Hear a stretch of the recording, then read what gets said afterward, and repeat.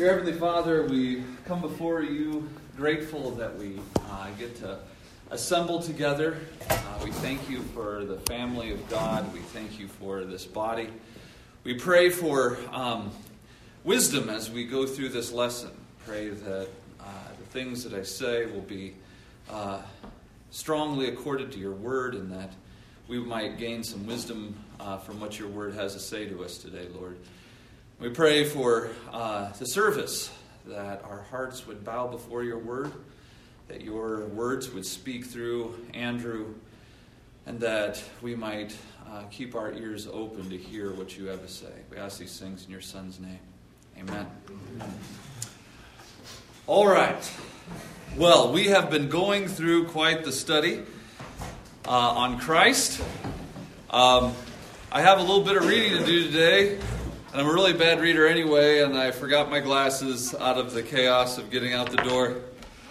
But it's part of being old with little kids, I think. Is that it? No?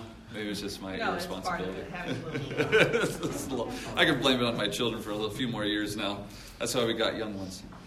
All right, so today, last time we talked about Christ as prophet. Today we're going to talk about Christ as priest. And this is going to seem strange, but we're going to start in Exodus 32. We're going to talk about Moses for a little while. Then we'll talk about that relationship to Christ. So if you would, turn in your Bibles to Exodus 32. Exodus 32. As you're doing that, some of the things, some of the problem we have with understanding the offices of Christ is that we're not always exactly sure what all this stuff means. Because we might have kind of a caricature in our head. You know what a caricature is? If you go to downtown Greenville, there's always somebody there willing to draw a picture of you and bring out all your worst features, and then you pay them to do that. It's weird. But it's a caricature. It's not really you. It's just the exaggerated features of you. And that's kind of what we think of these things. A prophet, we often think of, they're predicting the future, and that's what a prophet is. What we don't think of is a prophet is someone who has been given a message from God to give to God's people. That widens what we're talking about a little bit when we're talking about prophecy. And when it comes to a priest, oftentimes we're thinking along the lines of, well, a priest is the guy that had to slaughter bulls and goats and sheep and sometimes pigeons and burn them. I mean, they're just constantly gutting animals and burning them. So, and we kind of understand that a little bit because we know, well, this had something to do with Christ, but we kind of have that idea of priest out there, right? He performed this thing for those people way back a long time ago. I'm not exactly sure what that's all about, other than that blood was supposed to cover their sins for a time. And so, what does that have to do with Christ being a priest? Do we really understand what a priest really is? What was all that stuff meaning? So hopefully today what we'll do is get a good idea of what a priest is through Moses' work. And then we'll talk about how that applies when we think about Christ as our priest. So if we look at Exodus 32... I got big print here, so I'm very excited about that. Okay. Exodus 32, starting in verse 1. Now when the people saw that Moses delayed to come down from the mountain, the people assembled about Aaron and said to him, "Come, make us a god who will be before us. As for this Moses, the man who brought us up from the land of Egypt, we do not know what has become of him."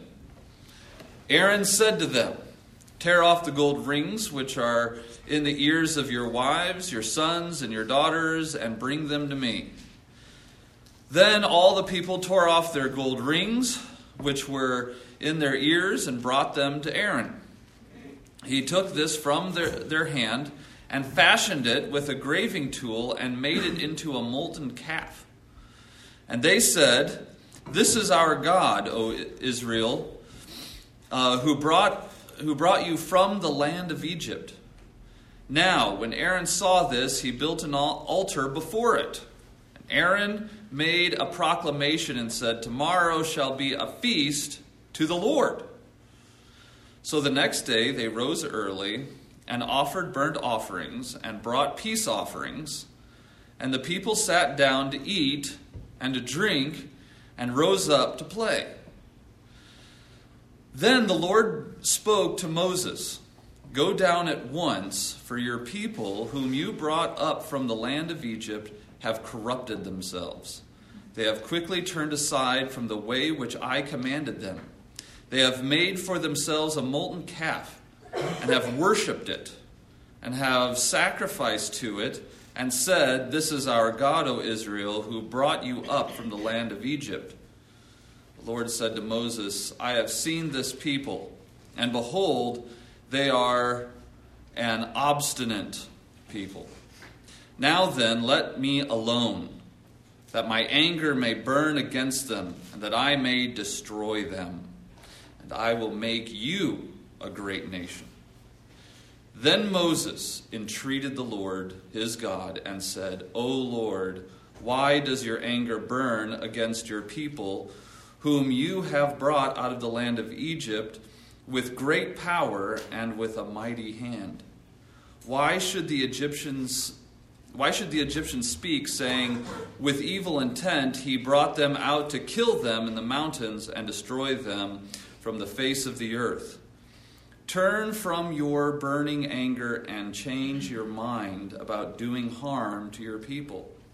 Remember Abraham, Isaac, and Israel, your servants, to whom you swore by yourself, and said to them, I will multiply your descendants as the stars of the heavens, and descendants, and all the land which I have spoken I will give to your descendants, and they shall inherit it forever.' So the Lord changed his mind about the harm which he had said he would do to his people." Okay, well that is a lot.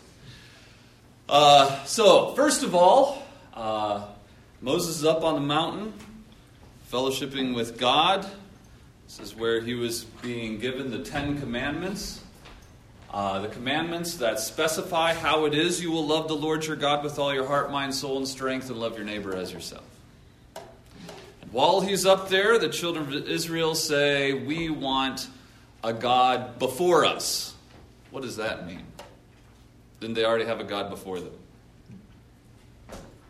What were they asking for? Something to see. Yeah, they wanted something to see. Yeah. Isn't that interesting? It's not that they were saying we want to serve a different God. They were saying we want a God before us. And then Aaron says, all right, let's make the thing. And they make it. And then he says, so tomorrow we will have a feast for the Lord. This is God's name, Yahweh.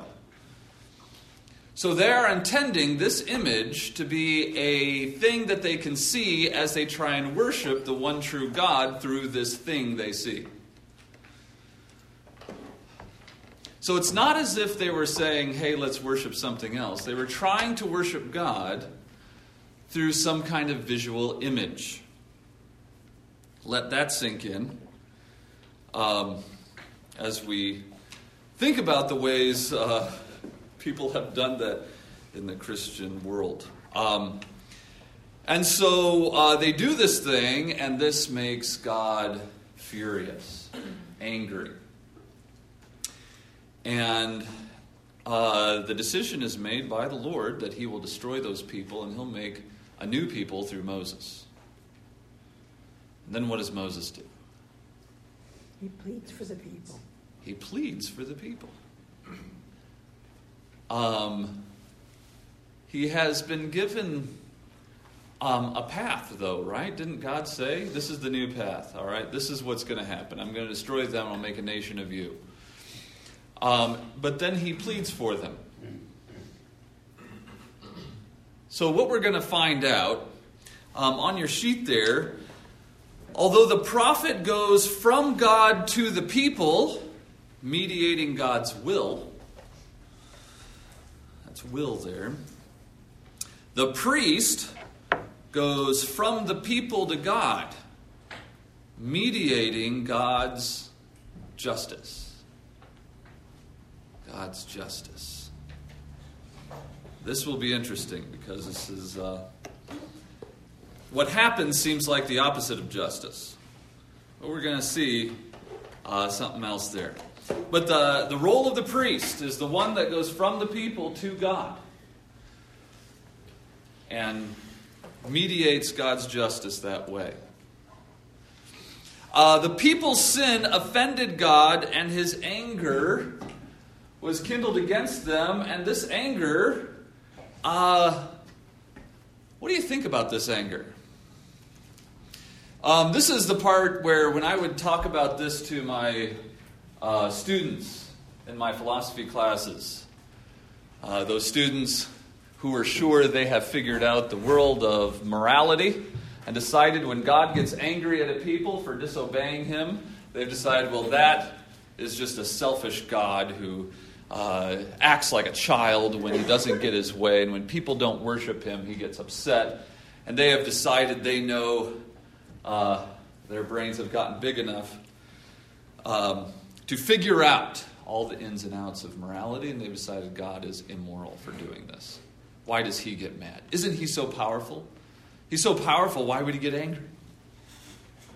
I mean, doesn't anger show a weakness?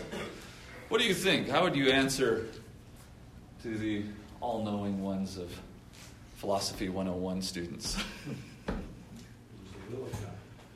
Okay, there's a will going. There's the will is involved in that. Okay.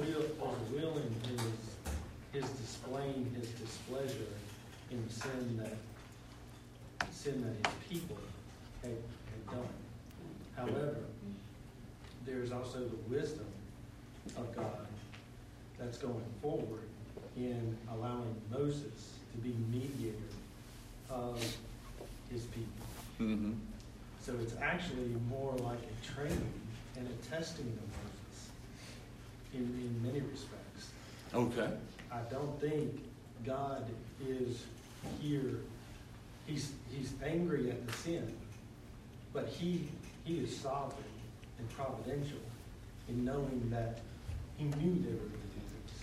Okay, yeah, there's going to be something we're going to have to deal with here. Yeah, Didn't he know this was going to happen? He knows if he's going to be a sovereign God here, and we have to realize that, then we have to understand that he has this as a plan for his will going forward. And that it's just not us acting out of anger. Right. God doesn't work like us in that sense. Oh, that's a good point. So that's something we got to bring out. Yeah, we have to remove our human thought of who God is and say this does not apply in that application. So isn't it true, because you're bringing out a great point, isn't it true that 99.9% of our anger is kindled and burning mostly because of the surprise of what we're seeing? And so, like, when my child, especially Olivia, who doesn't understand what thin ice means, when you've already done something really bad, you know, one more thing. So you should be just a perfect little girl right now because, you're on that thin ice. She doesn't get that. She's just like, no, I'm going to do this anyway. I don't care. And you're like, really? Really? And you get really upset because you just cannot believe that she would have the audacity to do this. And it's shocking, and that shocking is part of that kindling of our anger, right? So what do you do? How do we understand a God who is not shocked by what he has seen? But I think we're missing something. I think most of the time our anger is out of selfishness, pride and selfishness. That's true. God doesn't have that. His is a righteous anger. And probably the point where we're most like God is when we have that righteous anger is when we get angry. Mm-hmm. When someone is hurt or harmed by sin or malice or something like that. And I think we forget, that God, all of His commandments, everything He's given us, His anger in all this is because He loves us and wants what's best for us. And we do something stupid and sinful and disobeying Him to our own harm. It angers Him that He wants what's best, and He gets mad about that. That all we're doing is bringing harm to ourselves. Okay. So the anger shows He cares. Sure. If He didn't care, He'd be like, whatever, I just blow it all off, then we'll move on. Yeah, right. Yeah. The anger shows that He truly cares and loves us because He doesn't want us hurting and harming ourselves or one another. And yet we do it anyway. And that's true. There is a sense of real care with that. So then we have to ask, what is it He is caring about? On your blank there, it says, the people's sin offended God, and His anger was, and I want you to put in there, well, you can if you want, required. It's required. So when His anger burned against the people, this anger was required, not as in God is a slave to the requiring anger, but that anger is there because He is a holy God. I was going to say, we're forgetting what is the chief end of man. And they weren't doing that. Yeah. Their sole purpose in being created. Is to glorify God and enjoy Him. Yeah. Through Right. obedience to that law. Yeah. That represents His holy character. And God wasn't good enough for them, so they made something, right, their version of God, acting as if they can still worship Him through that version of the calf. And so there is a sense of, oh, go ahead. Yeah. Does that also equate to the fact that even though it was God's Son on the cross, because Jesus took on that sin, He still had to turn His back? God had to forsake His Son. Yeah, yes. And so so when I say required and we say had to, what we don't mean is there's these overriding laws that God follows that He's like, oh, I have to do this because of this thing up here that I'm following. But it is a requirement within His very nature. He is a holy God. And this is one thing that we as humans don't quite get because we are so unholy. What I mean by that is we still want, how do we put it? We still like the stains of the world on us. We still walk around with the stain of the world, and the stain we kind of still find attractive. And God does not find any of the stain of sin attractive. He finds it repulsive. And it fills Him with anger. Now, another thing we have to understand about His anger, it's not the kind of anger that we understand where someone has to hold you back because you've lost control. Right? Have you ever seen two people that are getting upset? They start walking towards each other and there's someone that holds them back. Hey, easy, easy. Because they've lost control, right? They're starting to lose it. This is not what's happening here. This is not Moses holding God back saying, okay, easy, easy, easy. Come on, let's think about this now. And God's like, okay, what? I haven't thought about this. What do you have to say to me? Right? This is not the picture that is happening here. There's something else going on. We're going to get there, honest. So the people deserve... So when we ask what the people deserve, we need to look at what the Scripture says here. And always remembering that these are true words. Moses, where is it? Verse 10. God said, now then, let me alone, that my anger may burn against them, and I may destroy them. Let me alone. What does this mean? What is God denying the people by those words? A mediator. That's right. So what we have here is the people deserve no mediation. They do not deserve mediation. And therefore, we're lost to the eternal burning of God's wrath. Okay? So what another thing I want us to try and get clear, that we don't oversimplify this as God making a, how do I put it? A statement that isn't, he really has no intention. Right? What's bad parenting? Threats that you have no intention of going through with, right? Now, if you do that again, I'm going to spank. We're going to spank if you do that again. And of course, they do it again. Now listen, I'm serious. If you do this again, this time I'm going to spank. I'm serious. And then they do it again. You're like, okay, now look, I am very upset, right? And this is right. This is bad parenting. I hope we all understand that. And maybe we've all been guilty of that a few times, where you just really don't feel like spanking. You just want that threat to really work this time, and then it doesn't. And then you're faced with having to follow through, right? And depending on, the level of threat, sometimes we over-threat.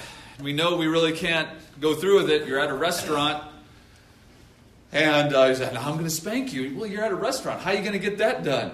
Can you really follow through with that? I mean, do you have a minivan so you can get your hand out there and, right? I mean, if you're in a tiny car, it's hard to spank. You get the kid and you're like, the window, everyone can see through the windows. And you're like, don't look. Minivans have those nice windows where no one can see in. There's plenty of room for your arms to swing and whatnot. Okay.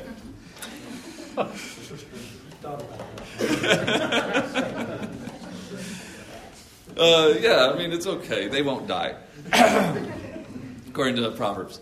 So you have to follow through with this. Are you really willing to do what you're threatening to do? And oftentimes, we're not. We're just hoping the threat works. So is this what God's doing? Is God saying, okay, here's this empty threat that I have no intention of doing, but I'm just going to say this because I'm so upset. Right? Is that what's happening? Now then, let me alone. No mediation for these people. I'm going to let my anger burn against them.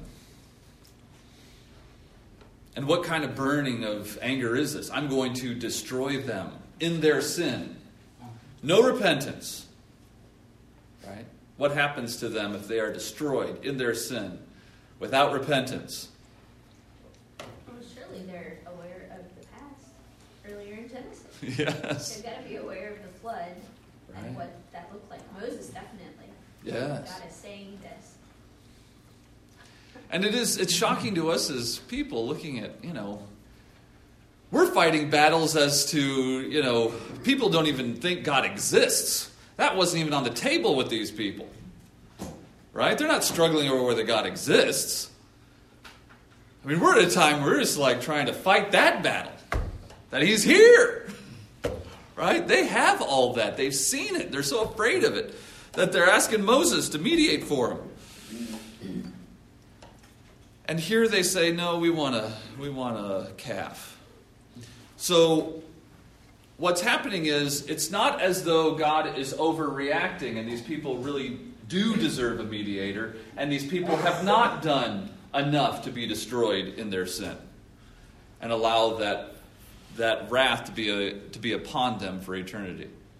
Right? We're not looking at a God that's overreacted. This isn't Richard Dawkins' God, right? Who deems the Old Testament God, and he has this big list of words that he will hear again one day. But rather, you have a God that's speaking the truth. They do not deserve a mediator. They do deserve to be destroyed without repentance. That's what they deserve. And so what we have to understand here is that the threat has to be as real as the redemption. Do we understand this? One of the most dangerous theologies out there, I think, aside from just straight out heresy, is the idea that God, because God chose us before the foundations of the world, we were never under his wrath. Does that make sense? Because the redemption would then be meaningless. You're not really being redeemed from anything. Because the threat was never real. The threat has to be real if the redemption is going to be real. No real threat, no real redemption. So the wrath of God really has to be kindled against you, and there really has to be a future in which you are destroyed without repentance, and someone has to step in. That all has to be real. Now, we work within time and space, and so we're all thinking, well, how does all this work? Because our minds are limited to time and space, this becomes a mystery, but it's certainly not a mystery to our God. He does not need time and space in order to think. We do, because we're small.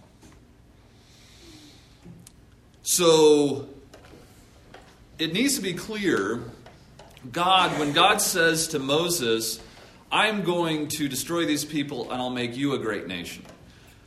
It's important to know that God was not tempting Moses with some kind of sinful future.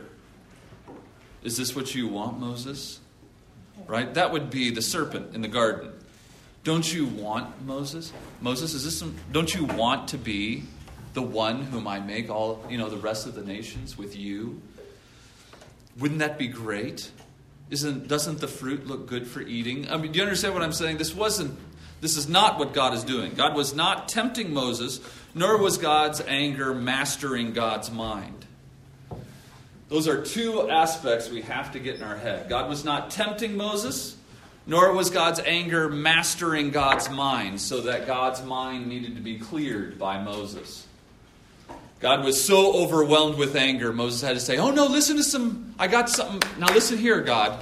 Now, you remember, you have promised these promises, and if you renege on them, the Egyptians are going to say bad things about you. And then God's like, you know what, I'm cooled down now. And now I'm thinking clearly, thank you, Moses, for that. I'm not going to destroy them. Sounds good. I mean, and you would think this is the kind of God a lot of people serve, right? You would think this is... if this was the God we're serving that loses his mind and some human has to say, hey, God, I have some good solid reason for you. Could you please just listen to me for a moment? And then God settles down. That's insane. But we're going to find there's a reason for this. Did anyone have anything else to add? Did I miss any hands? Well, I was going to say that neither was he going against his own covenant, that promise that he made to Isaac and Abraham. Right. Because he could still go through Moses. Yeah, exactly. Yeah. So he was, if somebody were to ever argue, well, he was breaking his covenant then, no, wasn't. That's right. He was fulfilling his covenant even through his threat there. That's right. That's right. And it could even be argued that the people of Israel were already in such breach of their covenant that it really lends over to God any freedom he wanted anyway. But you're right. Through Moses, there's still connection back to the fathers, right?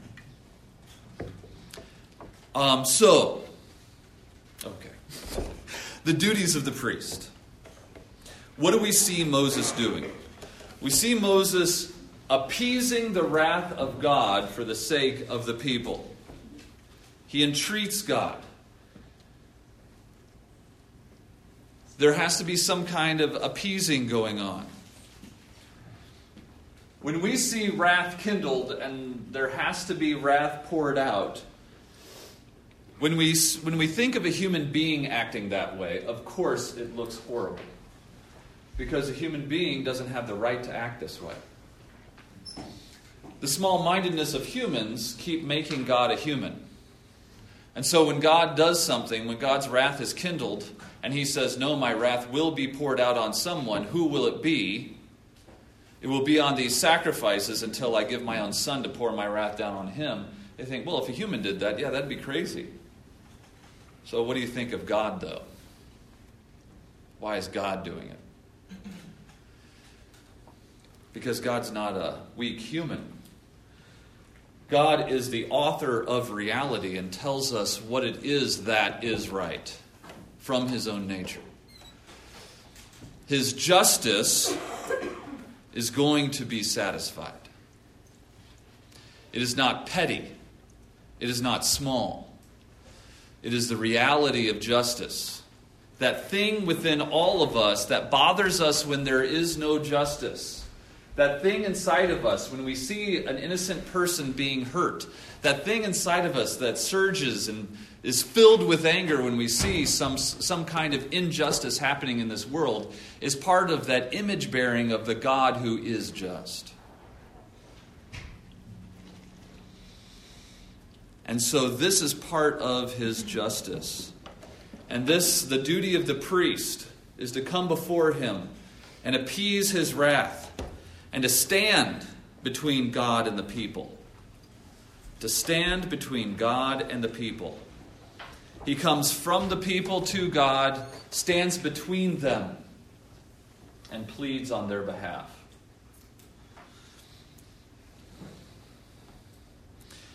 Which tells us something about how God arranged this whole event. The arguments Moses gives are not to instruct God. God had not forgotten any of this. But they were presented to demonstrate Moses' faith in those promises that God has made. Moses was demonstrating that he is faithful. So with the priest, it demands faithfulness. Faithfulness to God's word. This was your word, God, and I am remaining loyal to it. I'm not instructing you, I am demonstrating my faithfulness as a priest before those people. God's threat is absolutely real, and Moses is God's covenantal provision. Here is the love of God, that as his wrath is kindled, he has already arranged a covenantal provision. What was Moses doing there? Why was it taking so long? What was going on? He was been in the mountain for so long. What was Moses doing there? God had provided, even before the people sinned, God had provided a covenantal work that Moses would be doing on their behalf. Does that sound familiar to you? Before the foundation of the world, there was already a covenantal provision for the people who would sin against God. Christ as priest is that provision. That as God's wrath is kindled, even before the kindling of his wrath, provision has been made for his people. Christ as priest. Christ appeased the Father with his own person for his people. So Moses gave us a little snapshot of what it means to be a priest. Christ actually does it. Even the priests of the Old Testament were giving us a snapshot of what it means to be a priest. But Christ is the one that does it. Christ did not then go find something to sacrifice. Christ becomes the sacrifice as the priest. He is the one who offers a sacrifice, and that sacrifice is himself. He gives up the ghost. Right? He gives himself over to the soldiers. He is the lamb that is before his shears doesn't speak, because he's offering himself. And he's offering himself to save a real threat for his people. And this is something that I think we lose in our Reformed world. We find great comfort in God's predestining his people. And it is wonderful, and it is a great comfort. But somewhere in there, I think we lose contact with the fact that the threat of your eternal damnation was real. That the wrath of God was kindled against you personally. You can put your name there. God was angry with you and was apt to destroy you without repentance and without a mediator. And it would have been just. He would have gotten glory out of it. But God, right, who is rich in mercy, with his great love with which he loved us, saved us, right? And he did this through the priestly work of Christ. The wrath is real, just as real as that redemption that he already provided before the wrath was there. Christ stands between the Father and us, 1 Timothy 2:5, as not as a shield, but as a perfect mirror of the Father. There's a sense in which there is a shielding going on in Christ's mediation, but that shielding wasn't just, I want to protect you from the wrath of the Father, but rather to show you the Father's love for you. And that's why I am here. If you want to know what the Father looks like and what his love looks like, look at me, Christ says. I'm showing you the Father. I'm not blocking you from him. I'm showing you him. And his love for you is inherent in me. Christ's sacrifice, as fully God, that makes him worthy to be the sacrifice. As fully man, it makes him apt to be the sacrifice. One of the reasons during the Reformation that everyone was arguing over the natures of Christ was for this very reason. There were some that said, well, this Christ's divinity and his humanity were all mixed together into this one thing, which made us think, well, then is that really being a human? Is a human mixed with divinity? And that was a big question, because what God was redeeming, he had to be. He had to be truly a man and fully a man, as well as truly and fully God. You mix it and you have a third thing. They call it tritium quid or something like that. It's Latin. But the whole point is saying it's a third thing. He'd be redeeming all the people that are mixed with divinity. But he redeemed the people who are fully human, like us. Did I see a hand over here? Okay. I'm sorry, I don't want to yap when you guys have something to say. I want to hear what you have to say. God's threat is absolutely real, or the sacrifice is artificial. If it's not a real threat, then it's not a real sacrifice. God's wrath comes with provision, for it is built into the covenant itself. And this is why the idea of covenant is so vital to understanding Scripture. When we understand Scripture as one story, and that story is about Christ redeeming his people, we start understanding the Bible. When we became Reformed, it was like this great enlightenment of, oh, that's what the Bible's about. Before, it just seemed like you had the Old Testament, which I don't understand that stuff, it doesn't matter. Then you got the New Testament, it's like, oh, that's great stuff because Jesus was so good and we need to be good like Jesus. And that's all it really meant.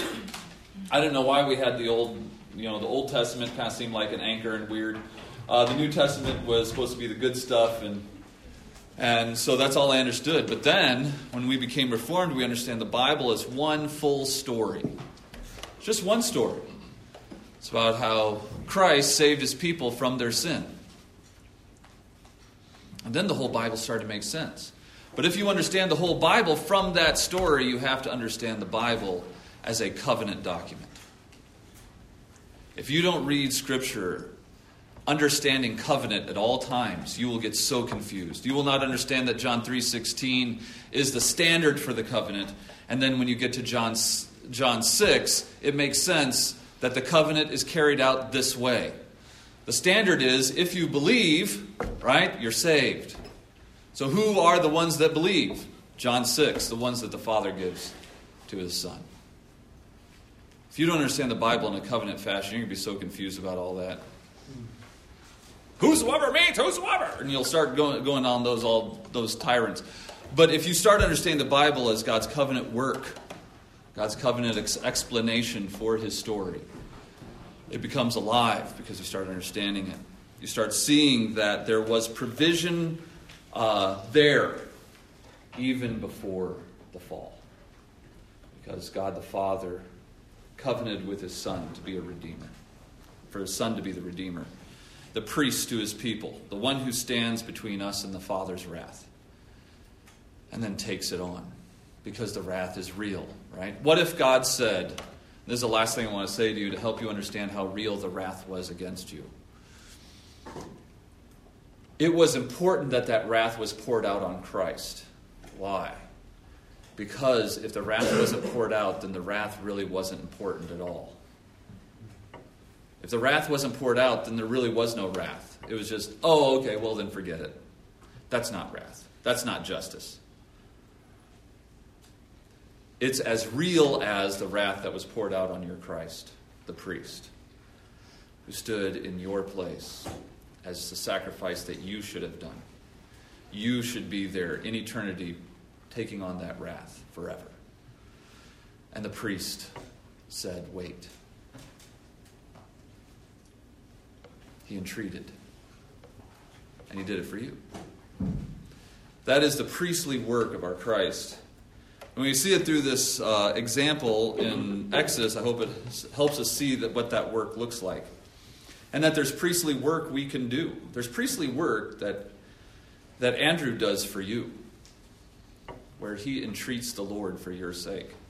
Even at times where we have done wrong, where it would be good for the Lord to punish you or to do his work of correction on you, and Andrew pleads on your behalf for the people at this church. And he does it all the time. We're going through our week not even thinking about maybe each other or Andrew, and it is his work all week to think about you as a kind of priest for you.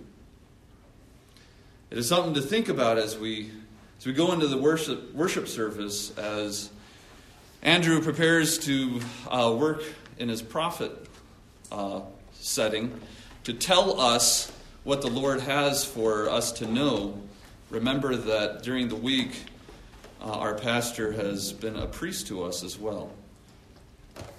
Let's have a word of prayer. Dear Heavenly Father, we are grateful to you. We're grateful for the work of your Son. Not just for the work of your Son, but that your will was for the Son to suffer in our place. We almost don't even understand it, but we can be thankful for it. Lord, we pray for thankful hearts to you. We pray that your work will be done deep in our hearts as we go into the service, that we might listen to your word and bow ourselves before it. We ask these things in your Son's name. Amen.